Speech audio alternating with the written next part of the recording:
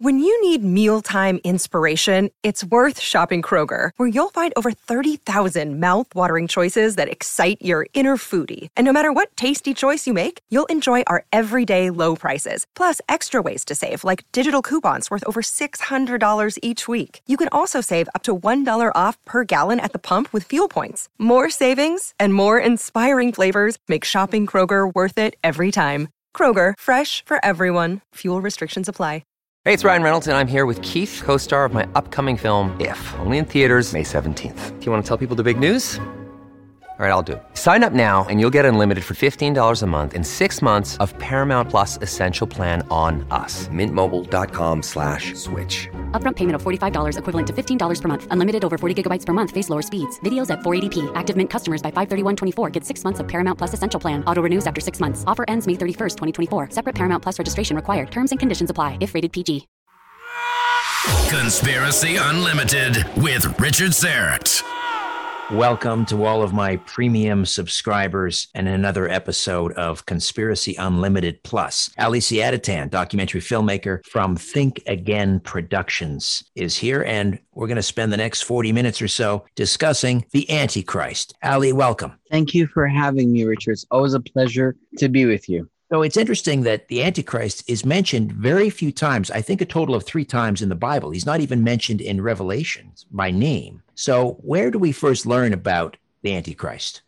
Well, it's the Bible is designed like a puzzle. And I think the Lord designed the Bible as a puzzle because it points to the divine authorship. If one person, had written everything down, would say, well, these are the ideas of so-and-so. But by giving a piece of the puzzle to different prophets and different teachers throughout history, and then connecting them together, they even themselves didn't know what they're writing about because they had a piece of the program. But when you connect the scripture together, a cohesive image, a cohesive message appears, which points to the fact that all of these broken pieces had one author, God, behind it. So when we look into this puzzle, we see that such a character is mentioned really from all the way from the book of Genesis, where the character of Nimrod may even be a type of this, final world leader, all the way into the Gospels, all the way through the scriptures, because even Jewish thinkers and writers from the Dead Sea Scrolls mention him. For instance, King David, in his Psalms, in the second Psalm of the book of Psalms, he said, why do the nations rage and gather against God and against his Messiah, his anointed? So David already saw a time where the nations would gather against the anointed of God. And that, of course, has been happening for 2,000 years, and it will have a climactic end. But when we look into the Dead Sea Scrolls, we see that there is a scroll that talks about the king of the nations, the same way that the King of Kings is the title of the Son of God. The king of the nations is this commentary on Psalm 2 in the Dead Sea Scrolls. And it goes on in detail. I can read it, where this writer 2,000 years ago imagines that all these nations that gather against God and against his Messiah must be led by somebody that he then calls the king of the nations. So even in the Dead Sea Scrolls, they had it because all over the scriptures, they could see it. And so into the Gospels, the Lord talks about it. And he says, when you see the abomination of desolation standing in the Holy of Holies, it's a reference to Antiochus Epiphanes, which then is his way of pointing to the fact that Antiochus Epiphanes was a type of such a character. And Paul talks about him when he says, that let no one in any way deceive you, for it will not come, meaning the end times, meaning the coming of the Lord. It will not come unless the apostasy comes first, and the man of lawlessness is revealed, the son of destruction, who opposes and exalts himself above every so-called God or object of worship, so that he takes his seat in the temple of God, displaying himself as being God. Then that lawless one will be revealed, whom the Lord will slay with the breath of his mouth and bring to an end by the appearance of his coming. So there's a nemesis that the Lord comes to defeat. And of course, the book of Revelation calls him the beast. Right. And Revelation calls him the beast. But as I mentioned, he's only mentioned by name, the Antichrist, 3 times.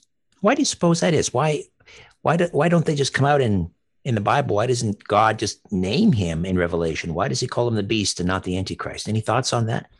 Two thoughts. The different books provide us different camera angles into the same phenomena that completes the picture for us, each instructing us of a different dimension of this story. It's the consistency of the metaphors and the consistency of the whole story and the cast of characters that allows us to say, oh, all of these characters are about, this. For instance, the Messiah, he's called the branch. Out of the root of Jesse will come a branch. Netzer, which is a term that we see often. It's a code word.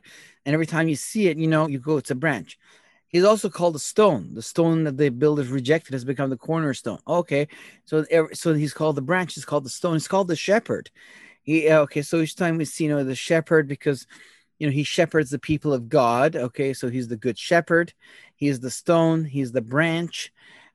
Jesus said to Nicodemus that, I will be lifted up like the snake that Moses lifted up, the bronze snake in the book of Numbers. So, now that is him. The sacrifice, the Lamb of God. He's called the Lamb of God. Even in the book of Revelation, Jesus is called the Lamb of God. Why? Even John the Baptist, who himself is a priest, and his parents are both priests, so he's a double priest. As the first thing, when he sees Jesus, the first thing he says is, here, behold the Lamb of God. He's identifying the Passover lamb, as priests would before the sacrifice.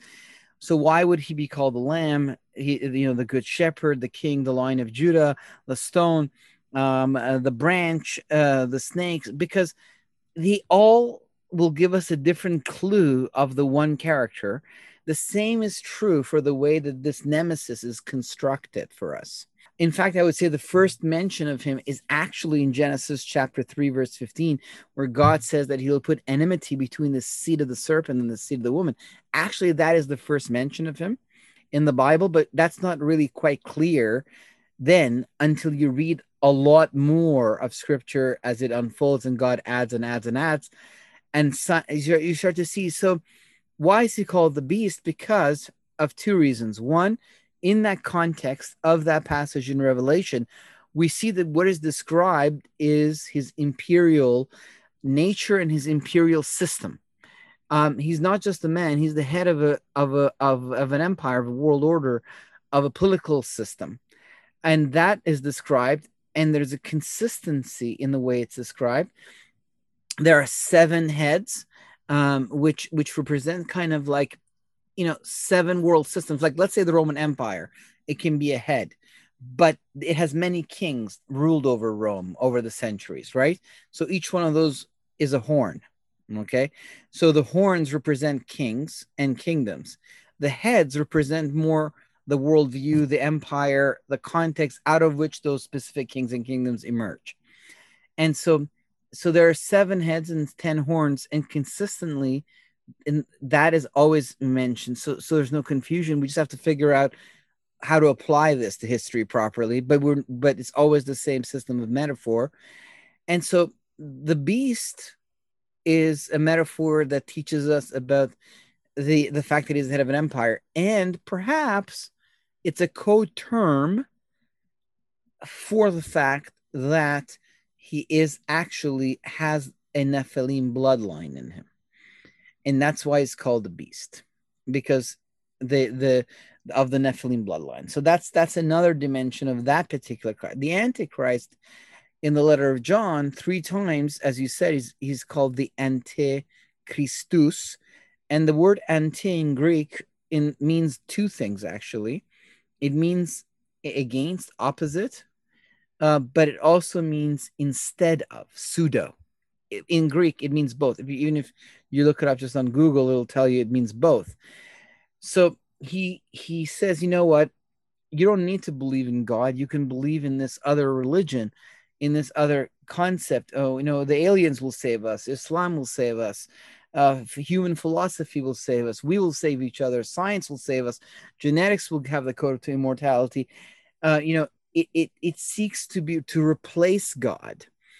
And so those passages teach us about the nature and the spirit of his message and of his kingdom, that it is one in which it is oppositional to God, but also one more step. It seeks to replace God as the savior of the human race, as the object of worship.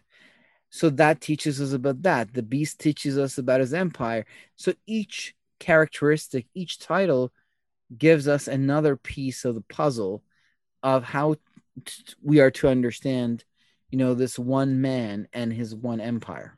So, as you mentioned, the Antichrist is central to an apocalyptic worldview.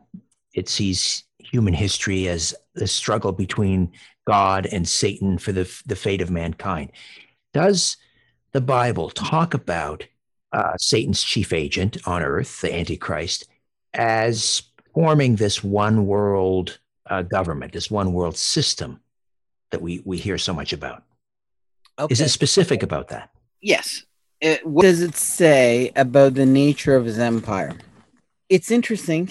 If we want to look at that part of the puzzle, I would say definitely there was a world before the flood. There was Nephilim kings, but it's a little bit hard to bring that out. So as far as the Bible is concerned, I would say Nimrod is the first prototype. And Nimrod's name in Hebrew means he who rebels against God. So there's something, embedded in his name. And so in the days of Nimrod, it says the beginning of his kingdom was, and so it teaches us that Nimrod was the builder of empire and world system. Babel, Erech, Calneh, all of these cities that we've discovered in Mesopotamia, Babylon was built by Nimrod, but it was the beginning of his kingdom. It wasn't just a city like Cain built a city, it says in the Bible, but Nimrod built a kingdom. And he then, we are told in an extra biblical book called the Book of Jubilee, which, is not scripture, but, it's there, that he gathered the nations against God. And Josephus, the historian, yes, who documented the fall of Jerusalem by the hand of the Romans, he was a Jewish zealot, and he told all of his followers, the Romans are about to take us, kill yourselves, and I'll kill myself. But when they all did, he didn't. He surrendered. And then he went from being a Jewish zealot to serve the emperor as a historian of the Jews and record what the Romans were doing to the Jews. And he wrote, the Jewish War. And so this is what Josephus says of Nimrod. Now it was Nimrod who excited them, meaning the people, to such an affront and contempt of God. He was the grandson of Ham. It says that in the book of Genesis. The son of Noah, a bold man and of great strength of hand. He persuaded them not to ascribe it to God as if it were through his means they were happy, but to believe that it was their own courage which procured that happiness. He also gradually changed the government into tyranny, seeing no other way of turning men from the fear of God, but to bring them into constant dependence on his power. He also said he would be revenged on God if he should have a mind to drown the world again. For that he would build a tower too high for the waters to reach, and that he would avenge himself on God for destroying their forefathers. Now the multitude were very ready to follow the determination of Nimrod and to esteem it a piece of cowardice to submit to God. And they built a tower, neither sparing any pains nor being in any degree negligent about the work. And by reason of the multitude of hands employed in it, it grew very high, sooner than any one could expect. But the thickness of it was so great, and it was so strongly built, that thereby its great height seemed upon the view to be less than it really was, etc. It was built of burnt brick. And so he gathers the world in rebellion against God, and he says, he destroyed our forefathers before the flood. And he becomes the type of this character, because as we read about him in the book of Daniel and in the book of Revelation, one of the characteristics that keeps coming to mind is that he is very boastful against God, and he boasts against God. So he is the creator of a kingdom, of an empire. That's what we see with Nimrod. As we go forward, we see in the book of Daniel some more details about this empire, about, its construct. So Daniel lives at a time in the 6th century where Babylon is the master of the world, and God allows Babylon to destroy Jerusalem, and Daniel's taken captive. And there's a series of visions and dreams that come to the king of Babylon and to Daniel himself that talk about 4 empires from then to the time of the Messiah's kingdom. So when the Messiah comes to establish his kingdom on the earth and deals with this nemesis that Paul talks about, that he humbles with the breath of his mouth and all that, well, there are 4 kingdoms mentioned from the time of Daniel until this Messiah comes. And these is the kingdom of Babylon is the first one there. And then Babylon is conquered by the Persians and the Medes, who become the second empire. And then they're conquered by Alexander the Great of Macedon. And now you have the third empire. And of course, in 116, before the time of the Messiah, Athens falls to Rome, and we enter into the fourth kingdom. When God said that those who bless Israel will be blessed, and those who curse Israel will be cursed, God put that protection over Israel because they have a role to play in this war. And so when Rome scattered Israel, God scattered Rome into pieces. And so the western pieces of Rome became Europe. And it's interesting that they're kind of like, when you look at the western part of Rome, after the city of Rome falls, there are these tribes, the Visigoths and the Franks and all these guys. And there's like 10 tribes, that rise. And they, through the teachings of the Pope, take on Roman ways, and Rome continues, and they all bear the eagle of Rome. But it's in a scattered way. They each are like, a piece of this Rome that's like Humpty Dumpty, fallen and scattered, like God, Rome scatters the Jews and God scatters Rome, it seems. And they continue to grow, and they each head for a moment has a say, the Spanish, the Portuguese, the French. Well, it really begins with Charlemagne and the Franks, the Holy Roman Empire.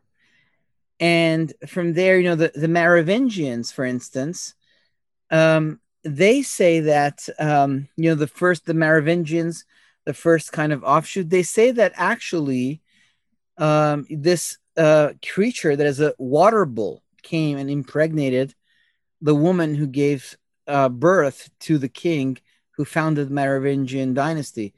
So you get kind of the symbology that in pagan symbology is associated with Zeus and the fallen angels. So there seems to be kind of this spiritual echo in the pagan literature that, this was something, it had something behind it, but it kind of grows. And then Napoleon, and then you have Britain.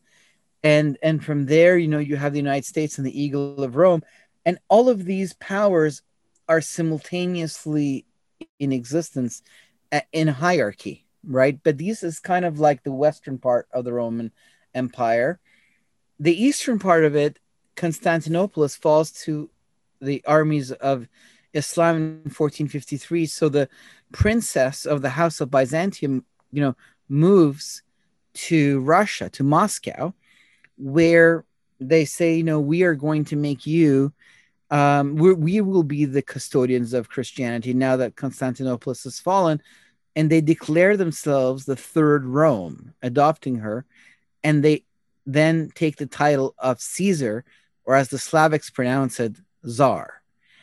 And, the Germans, of course, they like to call it Kaiser. And we in English continue to use kind of the Latin Caesar. So the new kind of Rome, goes from Moscow, and you see the two-headed eagle on the shield of Moscow. And if you're kind of to draw a line in the middle of the Bosphorus River, where Istanbul is on right between Asia and Europe, and there's the Bosphorus Strait. On one side is Asia, on the other side is Europe. Well, all of these Roman centers, from Moscow through all of the European capitals, all the way into Washington, they are all exactly west of this line.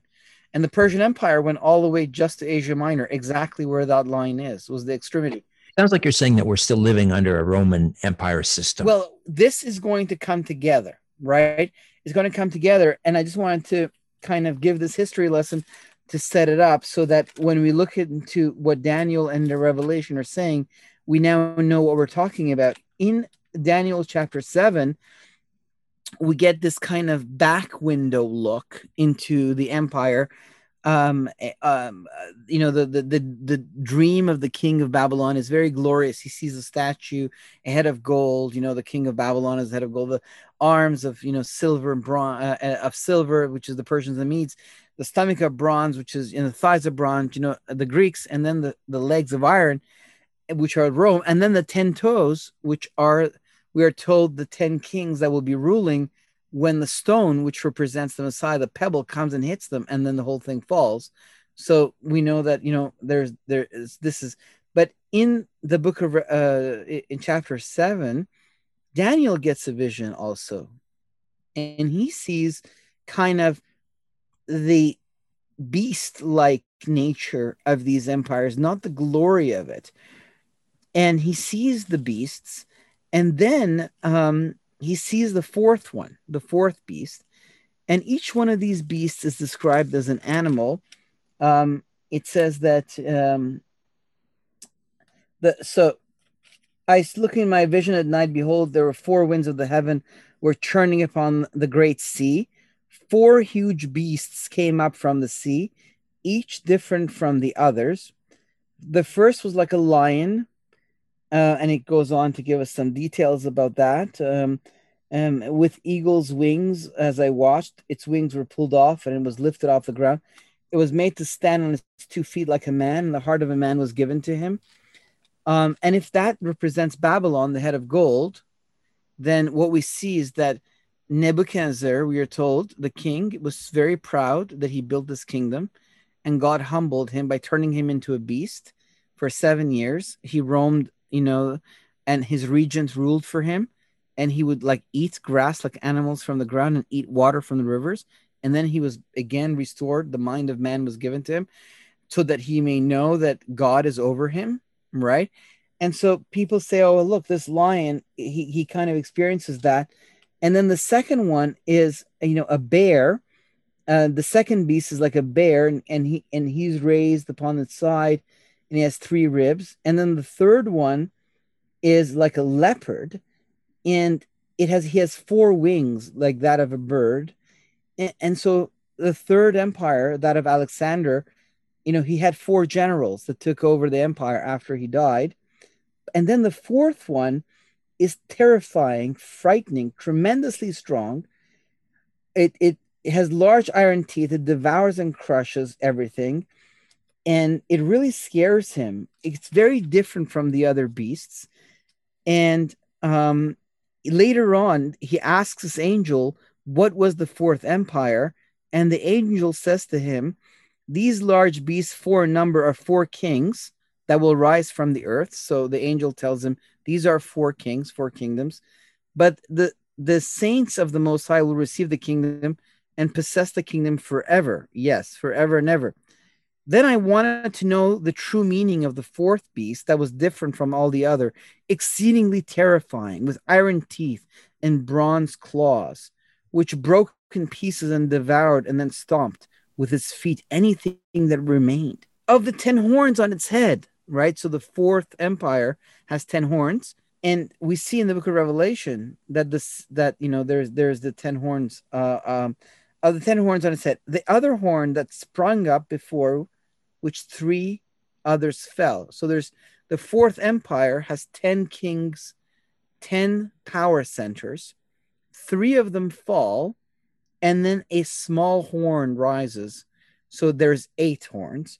And it says that this little horn spoke arrogant things, and its appearance was more imposing than the other companions. And as I was watching, that horn was waging war against the saints and overpowering them until the Ancient of Days came and judgment was rendered in favor of the saints of the Most High. So this is one of the mentions, and that's why he's called the little horn, because he appears here, and we are told that he will speak words against the Most High and will continuously harass the saints of the Most High and will try to change the appointed times and the laws, and the saints will be handed over to him for a time and a time and a time and a half, which is 3.5 years. And so this is something that we see as a recurring theme each time this guy is mentioned. Like Paul says that the lawless one will be revealed, whom the Lord will slay with the breath of his mouth and bring to an end by the appearance of his coming. But we are told that when this little horn comes to power, God passes judgment, destroys the imperial system, and gives it to the people of God, like the rulership. So it must kind of be the same. And it says that, he speaks all kinds of bold things. We are told in the book of Revelation that he speaks in an arrogant way, that he speaks against God, that he makes war against God and his angels, like it says that, and all those who dwell in heaven. And we see, wow, there, it seems that it's talking about the same guy that we hear about here, but this guy rises out of the fourth kingdom. He rises out of this beast that is different from the other ones, and it is a very ferocious beast, and there are 10 power centers, and 3 of them fall for him to rise. So these are all clues of his empire. Well, where do those clues lead us? For many years, people believed that the 10 horns might refer to the European Union, although there are more than 10 countries in the European Union. But I suppose you could pick 10, powerful economies within the EU. Some have suggested that the Antichrist will arise from the Mideast. So what are the 10 horns? Is that OPEC? Okay. I don't know. So it's a little bit ahead of us. That's why we can't fully see it, because it's a little bit ahead of us. So there are 10 power centers, 10 nations, 10 governments. That's the easiest way of putting it. I'll tell you in a second where I think they are, but because the Bible continuously deciphers itself for us. For instance, in chapter 8, the next chapter, we see that God zooms in to 2 of these beasts, the Persians and the Greeks. And we now get 2 new animals, and one of them has 2 horns, and we are told that one horn represents the Persians. God says that. And the other one represents the Medes. So we see, wow, horns represent power centers.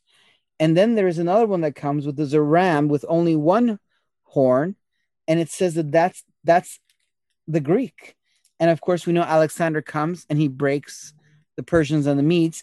But then it says that the horn of the one that came, the one horn, gets broken into 4 little horns. And that's when we see the 4 generals take over. So the Bible is teaching us, the horns represent kings, kingdoms, military might. Like here it says, the ram that you saw with the 2 horns stands for the kings of Media and Persia.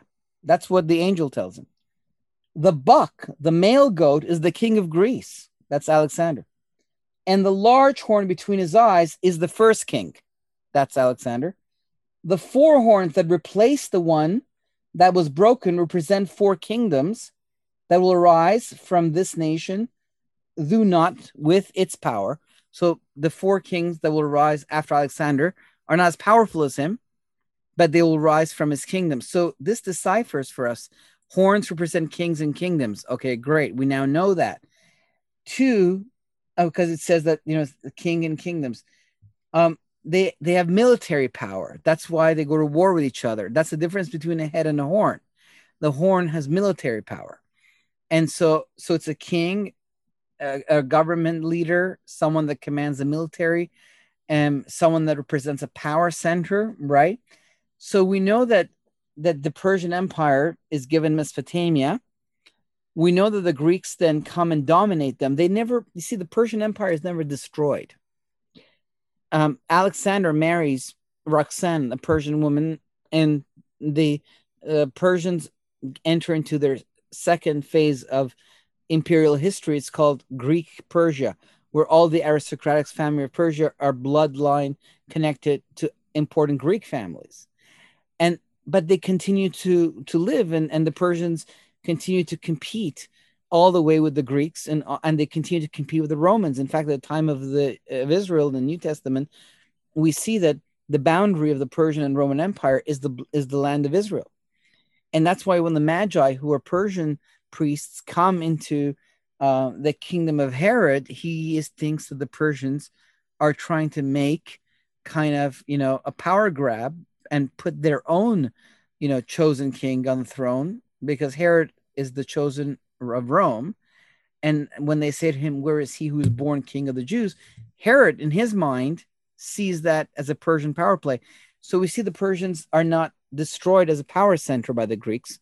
They continue to compete with the West, whether it's with Greece, whether it's with Rome, whether it's with the Western part of Rome and the European, colonial powers, Portugal and all that stuff, or Britain, or America today, or whether it is with Russia from the north, or even the eastern part of the Roman Empire that falls to Islam and the theocratic system of caliphates are created. They fight with the Persians to this day.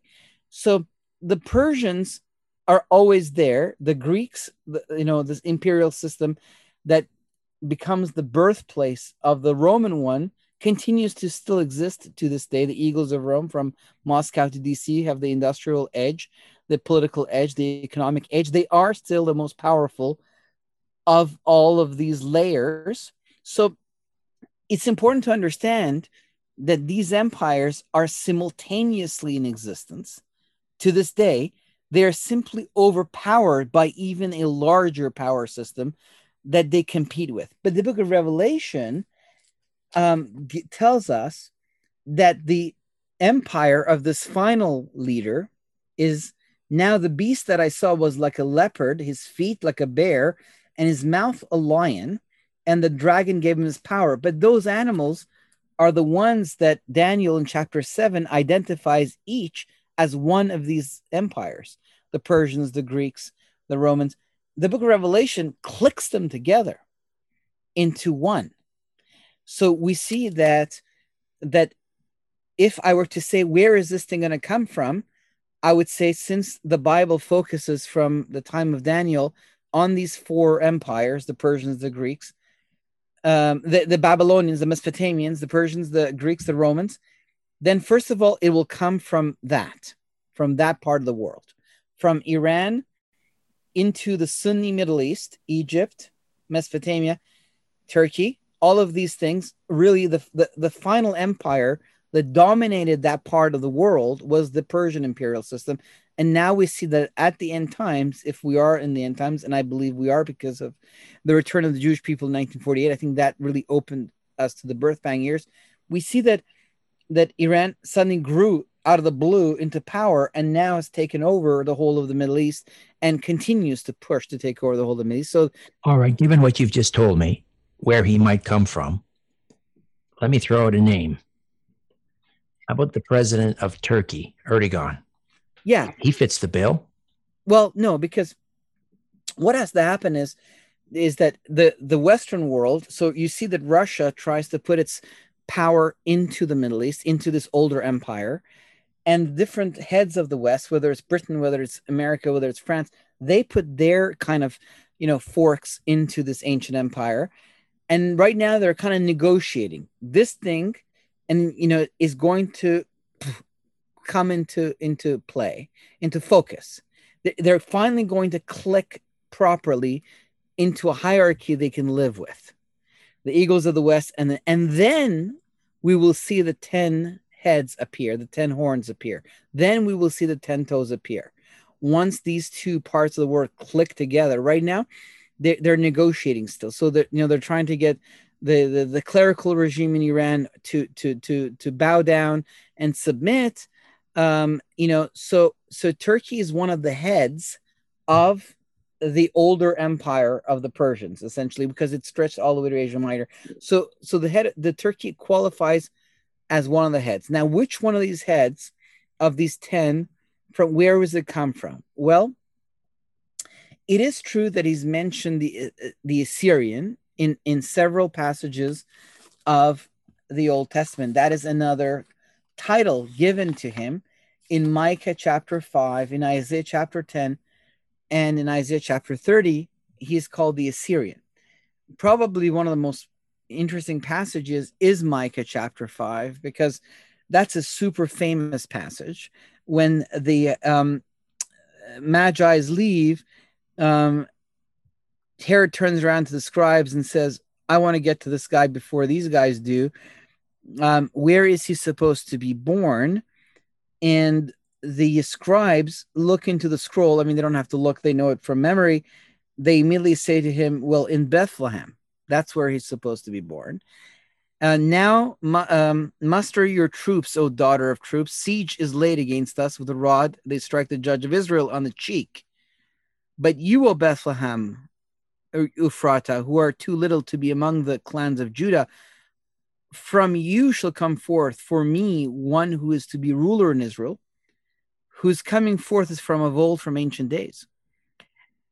And everyone kind of closes the Bible and reads this at Christmas time. Oh, he's born to Bethlehem. Close the Bible. But if you don't close your Bible and you go down to the next few verses and you continue, therefore he shall give them up until the time when she who is in labor is given birth. Then the rest of his brothers shall return to the people of Israel, and he shall stand and shepherd his flock in the strength of the Lord, in the majesty of the name of the Lord his God, and they shall dwell secure, for now he shall be great to the ends of the earth, and he shall be their peace. When the Assyrian comes into our land and treads in our palaces, then we will raise against him 7 shepherds and 8 princes of men. They will shepherd the land of Assyria with a sword, and the land of Nimrod as its entrances, and he shall deliver us from the Assyrian when he comes into our land and treads within our borders. Who is going to deliver the people from the Assyrian? He, the one who's born in Bethlehem, the one who is destined to be the king of Judah and ruler in Israel. He is the one that is going to free the people from this invading Assyrian. Now, at the time of Judah, at the time of Isaiah, the throne of Satan. So what are the 7 heads? Because the book of the Revelation talks about 7 heads and 10 horns. Well, some people say that from the time God put his hand on Abraham to restore the families of the earth, 7 empires challenged him. The first one was Egypt, and we see the story of Exodus and all of that. The second was the Assyrians, and they came from the north, like Nineveh, and they destroyed the northern tribes, to all of them, and they assimilated them. Only the tribe of Judah and Benjamin and Levites, in the south remained, because the king was righteous, Hezekiah, and it lasted for 100 more years. But then the Babylonians came. So that's the third empire. So Egypt, Assyria, Babylon. Then the Medo-Persians came, the fourth empire. Then you had the Greek, the fifth, the Romans, the sixth, and the seventh head will be the one that's ahead of us. So when this scattered pieces of Rome unite in a more formal way, and they click into the older empire, which essentially there was the Mesopotamian empires of Assyria and of Babylon, but that was given to the Persians, and Egypt also. So essentially the Persian Empire became the final old empire before the West began. So when these two click in together, then we will see the 10 power centers that will be the big players, and then we'll see which one this guy comes out of. So where does he come from? I think that at the time of Isaiah, Assyria was the most powerful of the centers, and that's why he's called the Assyrian. It's like saying the Roman. If he was living at the time of Rome, he would say the Roman. If he was living at the time of the Greeks, he would say the Greeks. But we need to examine several other passages. For instance, the fact that the 10 horns exist on the fourth beast. That's interesting, because the fourth beast is the one that is the Roman beast. And there are other passages that point to I think the final empire. And then there's also what we see before our eyes, that the most powerful center of the world is found still where the eagles of Rome stand, from Moscow to DC. It is the greatest military, the greatest economic power, the greatest political influence, far more, let's say, than the little country of Turkey or the one Erdogan Islamist leader who is like, just some little guy with a very weak economy. and a so-so army, like, powerful for the region, but not powerful, like, compared to like the United States or, so it's more so. And then the throne of Satan, which is important because when Rome in the West falls, it is from Germany that it rises again. And that's where the altar to Zeus is, which is called the throne of Satan by Jesus in Revelation chapter 2. And we see, so for me, the old world, like Europe is the new Greece. And the new world is the new Rome, that comes out of the heartland of the reborn Greece. And the end times global manifestation of these imperial realities in our age is that Israel is back, Jerusalem is theirs again, the Persian power is extending again, and now the eagles of the West must unite again. And then I think it's from them that this guy will emerge, because, it's the most powerful region of the world. Which one of the eagles? I suspect the United States, because English is the main language of the world. America is where people look for inspiration to. And it's interesting when the Masons decided, like Lord Bacon, he says they chose Washington as their center. And there's all the Masonic, reality that's in Washington. And you really see that Washington is isolated. It's safe. It's got 2 oceans, and then the North Pole, and, and there's no other like it in this continent. No, there's only one capital that powerful, as opposed to the little heads. It does have more like little horn feel to it. It is something different and unique and isolated. And from here, it kind of dominates. So I think that I don't see a German leader that would not inspire the world. I don't think a Russian leader would. But because of rock and roll, because of the importance of English, because of Hollywood, because of the landing on the moon, and because of Kennedy and Obama and characters like that, I think it is the Washington that it's from there that the horn will come. Let's stop it right there. This is going to be part 1. We're going to do a part 2. Are you good for that? Yeah, absolutely. All right. Ali Siadatan. A new Conspiracy Unlimited with Richard Syrett drops every Monday, Wednesday, and Friday at conspiracyunlimitedpodcast.com. Blow your mind. That is all for now. Oh, and remember to share and give a 5-star review, because we have huge egos and need love. We're like cats. We need constant petting.